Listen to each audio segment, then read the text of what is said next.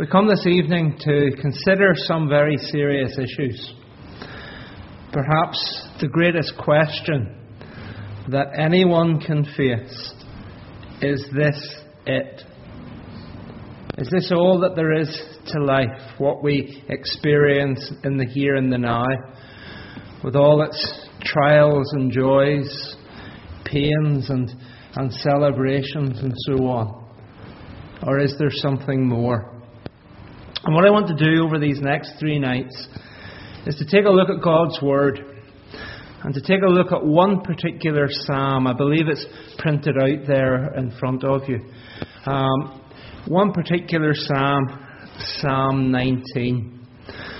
And I want to begin this evening by reading this psalm, and then we will say a short prayer. So if you're able to see Psalm 19, please take a look at it there as we follow through with it. And this is God's Word. And what an appropriate psalm on such a glorious evening. The heavens declare the glory of God, and the sky above proclaims His handiwork. Day to day pours out speech, and night to night reveals knowledge. There is no speech, nor are there words whose voice is not heard.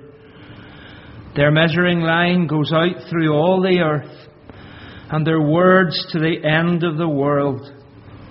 In them He has set a tent for the sun, which comes out like a bridegroom leaving his chamber, and like a strong man runs its course.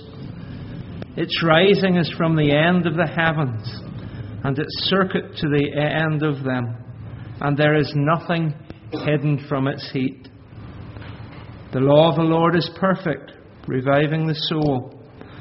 The testimony of the Lord is sure, making wise the simple. The precepts of the Lord are right, rejoicing the heart. The commandment of the Lord is pure, enlightening his eyes. The fear of the Lord is clean, enduring forever. The rules of the Lord are true and righteous altogether. More to be desired are they than gold, even much fine gold, sweeter also than honey, and the drippings of the honeycomb. Moreover, by them is your servant warned. In keeping them, there is great reward. Who can discern his errors? Declare me innocent from hidden faults. Keep back your servant also from presumptuous sins. Let them not have dominion over me. Then I shall be blameless and innocent of great transgression. Let the words of my mouth and the meditation of my heart be acceptable in your sight, O Lord, my rock and my Redeemer. And we bow our heads in prayer.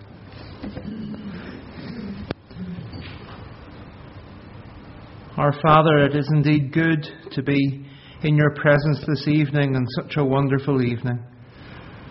And as we are reminded by the sun that is in the sky and the beautiful blue colour that is all around us, we see your glory, your creating glory. We see your power there. And we ask, Father, that as we come to consider your word, that we would also know your power.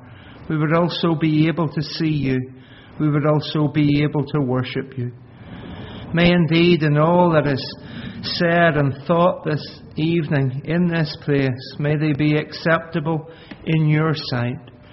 For you are the only rock on which a life can be built. You are the only Redeemer of men. So we ask for your help. We ask for your presence, and we pray in Jesus' name. Amen. Amen. You probably heard about the astonishing figure last year of how the Giant's Causeway had in excess of 1 million visitors. And certainly, were we to go there even now, it would be crowded.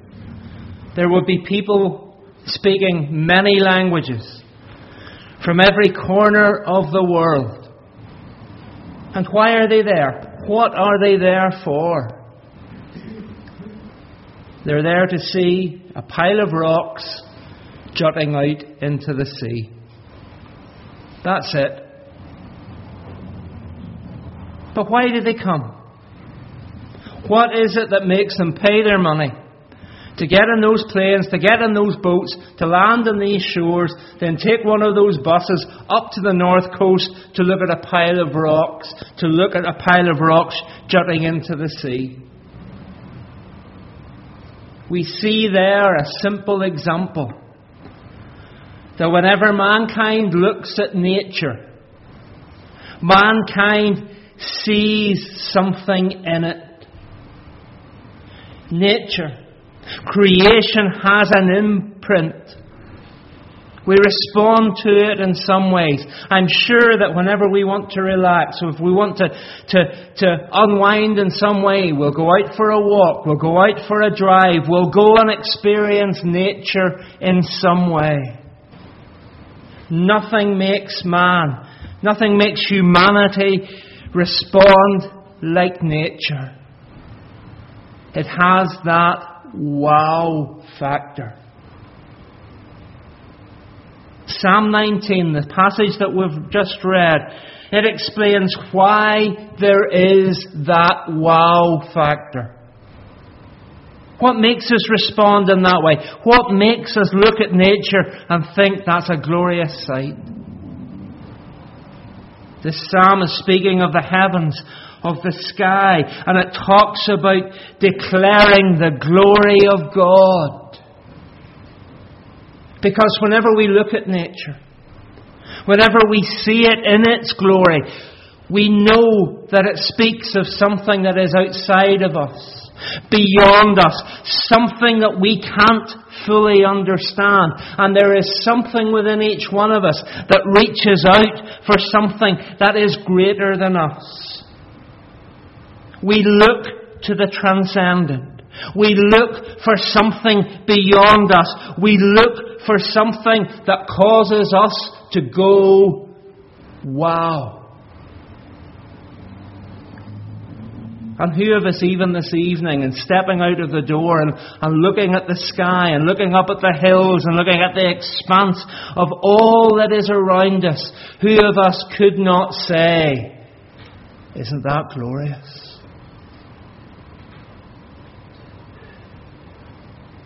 That's the sort of thing that we should be asking ourselves and we should be saying to ourselves. And it should come into our minds the question, well, is this it? Let me change that question as we go on. Let me change the question from, is this it? To what is there? What is there? And as we think about what God is saying in His Word this evening, we think about this, that as we look at nature, as we look at the creation around us, it acts like a signpost. It points to something that's beyond us. It points to something that is greater than each one of us. It points to God Himself. It's like a signpost that takes us away from our joys and our sorrows. A signpost that takes us away from our comforts and our challenges. It takes us away from our encouragements and the confusion of life to what is so much more. It points to God Himself. First of all, let us take a look at nature. We're going to take this look at nature. And it's hard to believe it's almost a year ago that I was on holiday away up in the north of Scotland in the island of Orkney. It's a hard place to get to. To us it is so far away, it seems so remote. But what an impression that island, the mainland of Orkney, left on me. Because it was somewhere that I've never experienced what I could describe as big sky. There's a very flat place. There aren't too many hills, and basically at any point in the island, you've got a 360-degree view of the sea and the sky.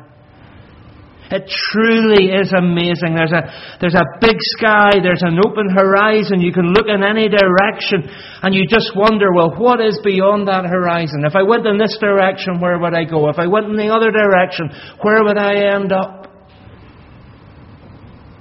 It's somewhere where you can stand, and there is this experience of openness, and you can't help but to feel small before it. Because whenever we come to nature, whenever we are in that creation, we have to understand, we have to appreciate how small and insignificant we are. In the night sky, if we were to look up, we would see countless stars. We would see endless galaxies. We would see boundless possibilities. It's immense. It cannot be contained. It cannot even be described. The scale is so great. And it's emphasized here whenever the psalmist talks about the heavens and he talks about the sky. It dwarfs all that is on earth. It dwarfs the whole of humanity. It dwarfs most certainly you and me. Has it ever hit you just how small a country we live in? That if you fly into Belfast International Airport, you can see both coasts. You can pick out the main towns. You can see more or less the whole north of Ireland. We live in such a small place. It's an insignificant dot on the earth in the expanse of nature. Who are we before it? But not only is there this scale in nature, there's also an order to it. There's some way in which the nature creation fits together. Notice how it's set out in this order that day follows night, night follows day, day follows night, night follows day. It's what's inevitable. That's what we expect. That's what we know. We got up this morning, we live through our day, we go to bed at night, we sleep. We get up in the morning, we go through our day, we go to bed at night, we sleep, and so on. That nature of our lives is placed upon us by the order that there is. Day follows night, night follows day.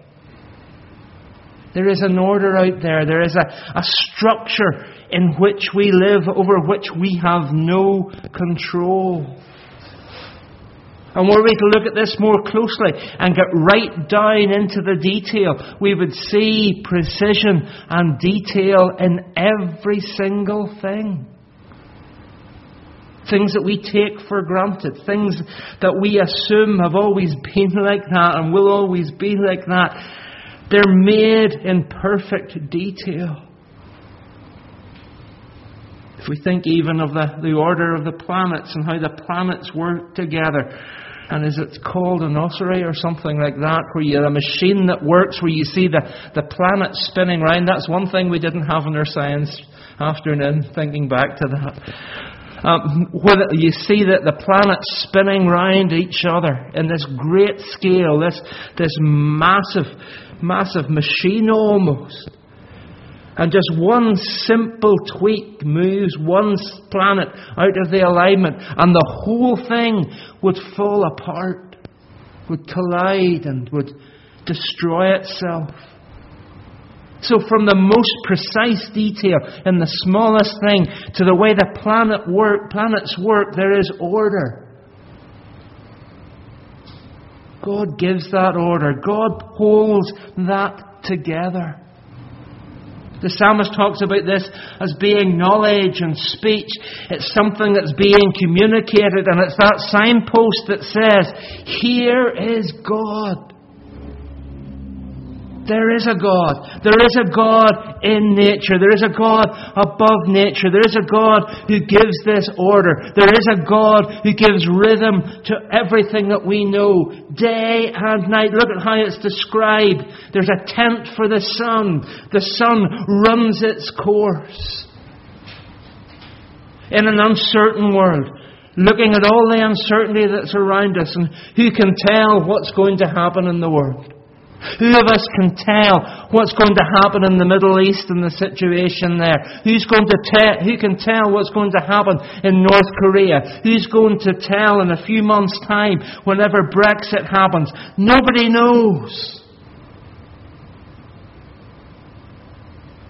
There's uncertainty. But here is what we can be certain of. The sun rises and the sun sets. And that simple truth points to God. So look at nature. Look at creation. Consider what you see.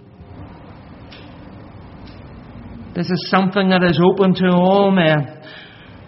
The psalmist says that this goes out over all the earth.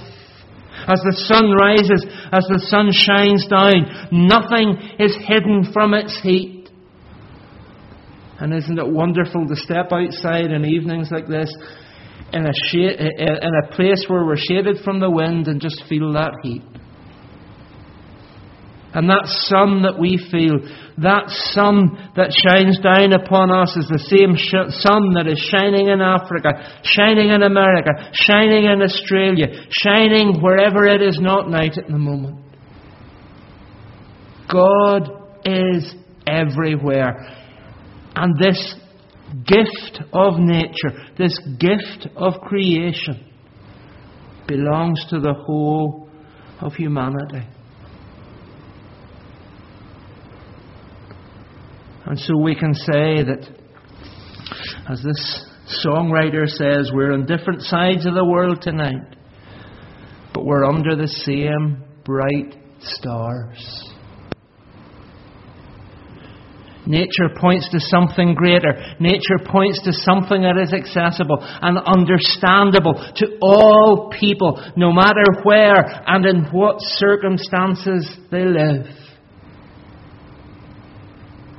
We can be so narrow in our lives. We can just look at ourselves and not look beyond the limited space that we occupy ourselves. And if that's how we live, if that's what we look at, we will think, is this it? But the heavens declare the glory of God, so we must say, no, there is something more, something so much more. So what is there? As we're to look at nature, so we're to do this. We're to look behind nature. To look behind nature. What do we see as we peel back the layers, as we lift the lid of this thing that's all around us that we see so clearly?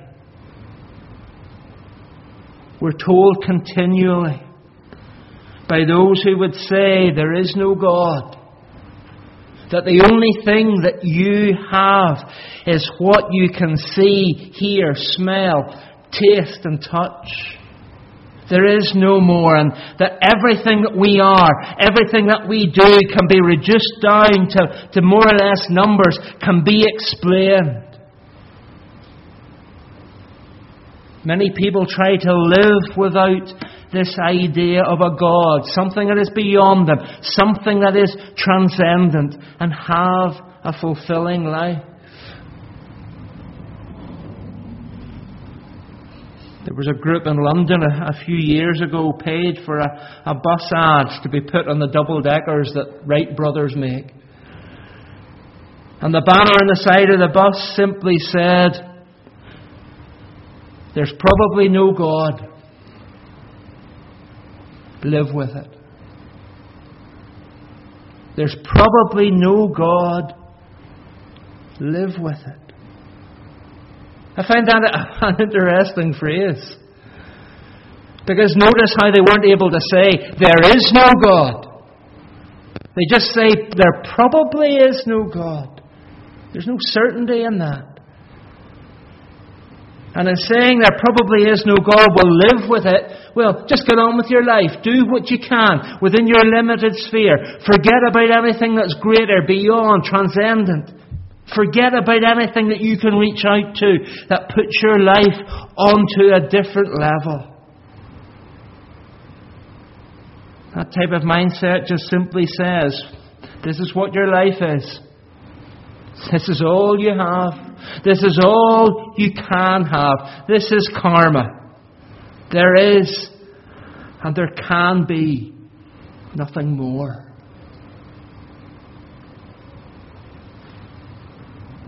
One Christian writer responds in this way. He says, the real problem for atheists is that they can look at a beautiful sunset or a newborn baby and they have no one to say thank you to.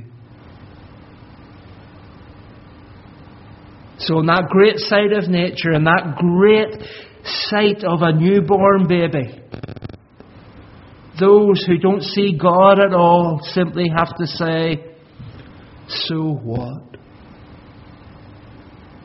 But is that it? Is that all there is? Is that all that we can say? So what? Whenever we're faced with the reality of nature, emphatically, no. What we see here in God's Word is the truth that creation, that nature points to God, and God is central in everything that we are, that nature is. In Him we live, in Him we move, in Him we have our being. We are part of God's creation. We have been made by God. God is our Creator. He has made us deliberately. He has made us with care. He has made us with purpose. Notice the word handiwork in God's Word here.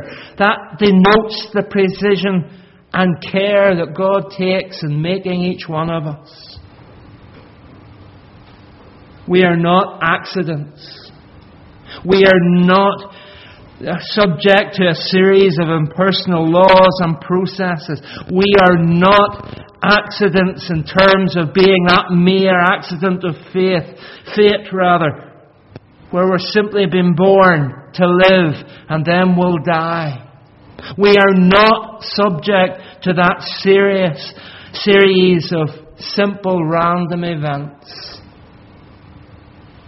That's what nature says to us. That's what the creation of nature says to us.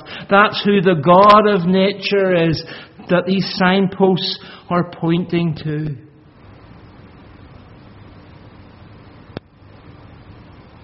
This isn't the place to go into a huge debate as to the whys and wherefores and the ins and outs of creation and how that happened in 6 days and so on. Set that aside. This is something that goes back even before that. One of the most important phrases in the Bible. One of them, and some would say, the most important phrase in the Bible, because everything else comes from it, is that phrase. In the beginning, God created. God is your Creator.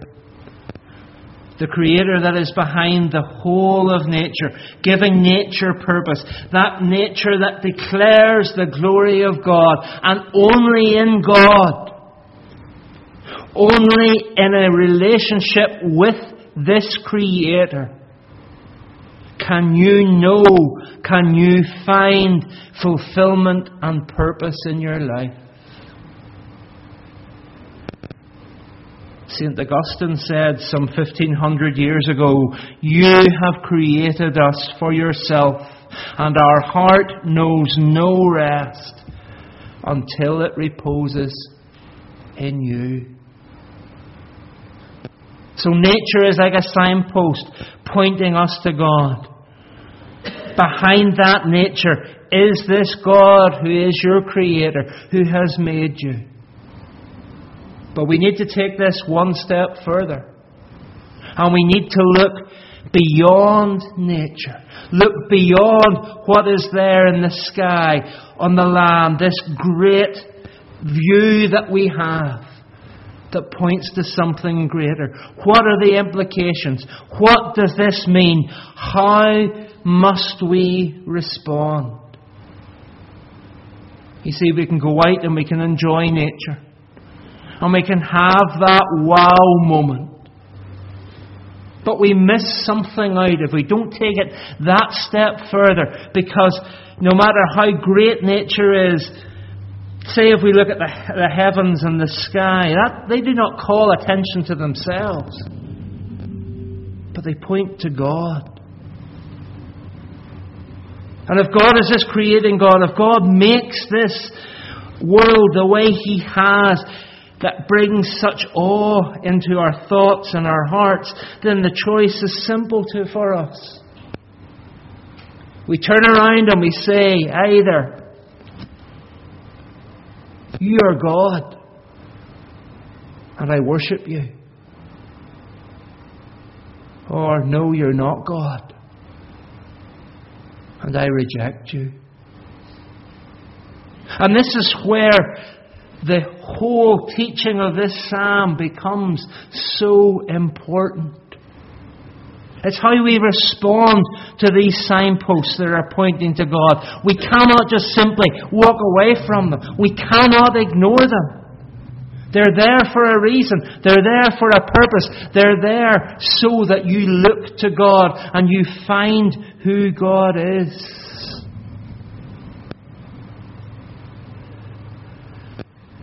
This is what the Apostle Paul says about it in Romans chapter 1. And he says from verse 19, "For what can be known about God is plain to them," that is, the people of the earth, "because God has shown it to them." How has God shown it to them? Paul continues, "For His invisible attributes," that means all the characteristics that make up God, namely His eternal power and divine nature, have been clearly perceived since the creation of the world in the things that have been made. So they are without excuse. You see, as we look at nature, as we are in awe of what we see, we're put in that position of being before the power of God. But God's power doesn't stop with creation. God's power is reflected and shown in creation. God is so much greater. God is so much more powerful. And our only response to Him is to bow down before Him and to worship Him.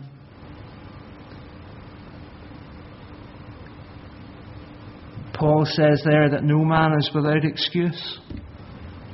That is, none of us can say we don't know God. None of us can say we haven't been pointed towards God. Out there points towards God.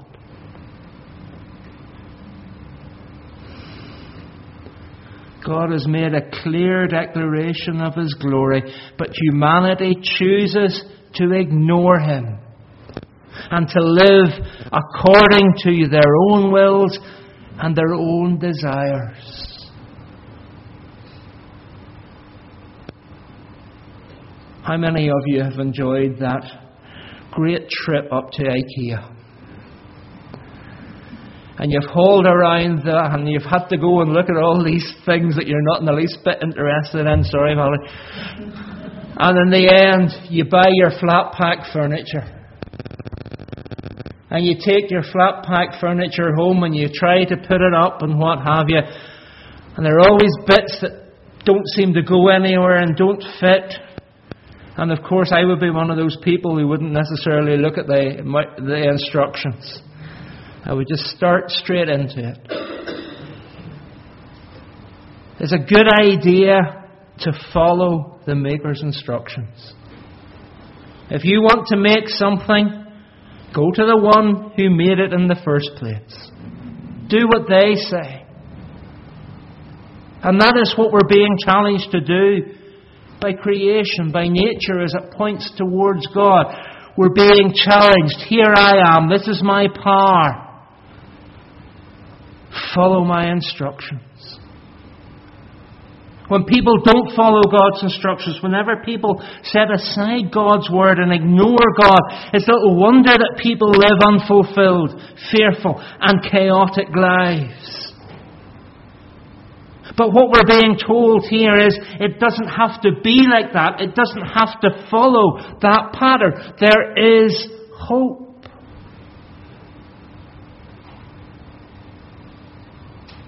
Because as we're going to go on to look at in greater detail tomorrow evening, creation isn't the only word that is spoken. There is the Word of God Himself that is written in the Bible, and the words that were spoken by Jesus Christ, the very embodiment of the Word. And so as we think about creation, as we look and follow the signposts towards God, we hear the voice of His Son, Jesus Christ, who told us, and these are words that will be familiar to many of us, for God so loved the world that He gave His only Son, that whosoever believes in Him should not perish, but have eternal life. You see, the signposts that point to nature. Nature is something that only takes us a certain distance. But this life that Jesus Christ is talking about not perishing, having eternal life, takes us out of creation, beyond creation. It gives us the life that God wants to give us. And that comes about by us setting aside our own will and desires and coming to God, the one who has made this world, and saying, yes, I want to be your disciple. I want to follow Christ. You see, whenever Jesus says there, should not perish but have eternal life, perish means more than just the final end. But it also means an end to that process of lostness and confusion that concludes in that final end.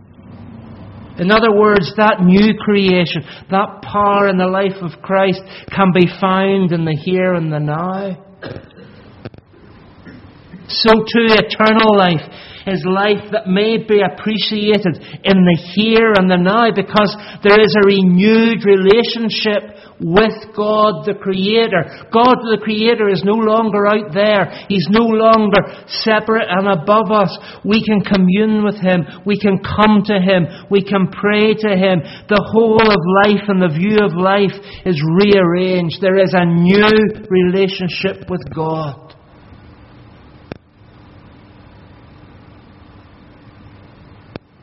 And so to answer the question, is this it? Emphatically, no. Creation, nature points us to God. And God sent His Son, Christ Jesus. And Christ Jesus says to each one of us, come. Come enjoy this life. Come and set aside the fear, set aside the confusion, set aside the chaos, set aside the burden of your own desires, and you will learn to see, and you will experience life in a different light. That's what it means by the glory of God here. Glory is light. Glory is the light of God shining. And so it is that that glory can be known by each one of us this evening.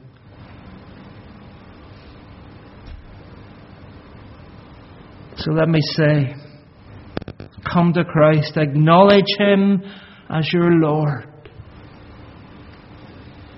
And you will never look at creation, and you will never experience life in the same way again. Creation points us to God. Christ brings us before God.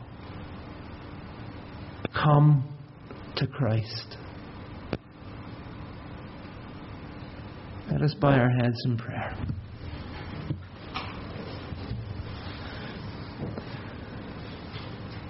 Our Father, we thank you for your word this evening. We ask, Father, now that we would have the minds to understand it and the hearts to receive it. May each one of us be able to glory in the glory of God, in the light that you shine upon us. And we ask these things in Jesus' name.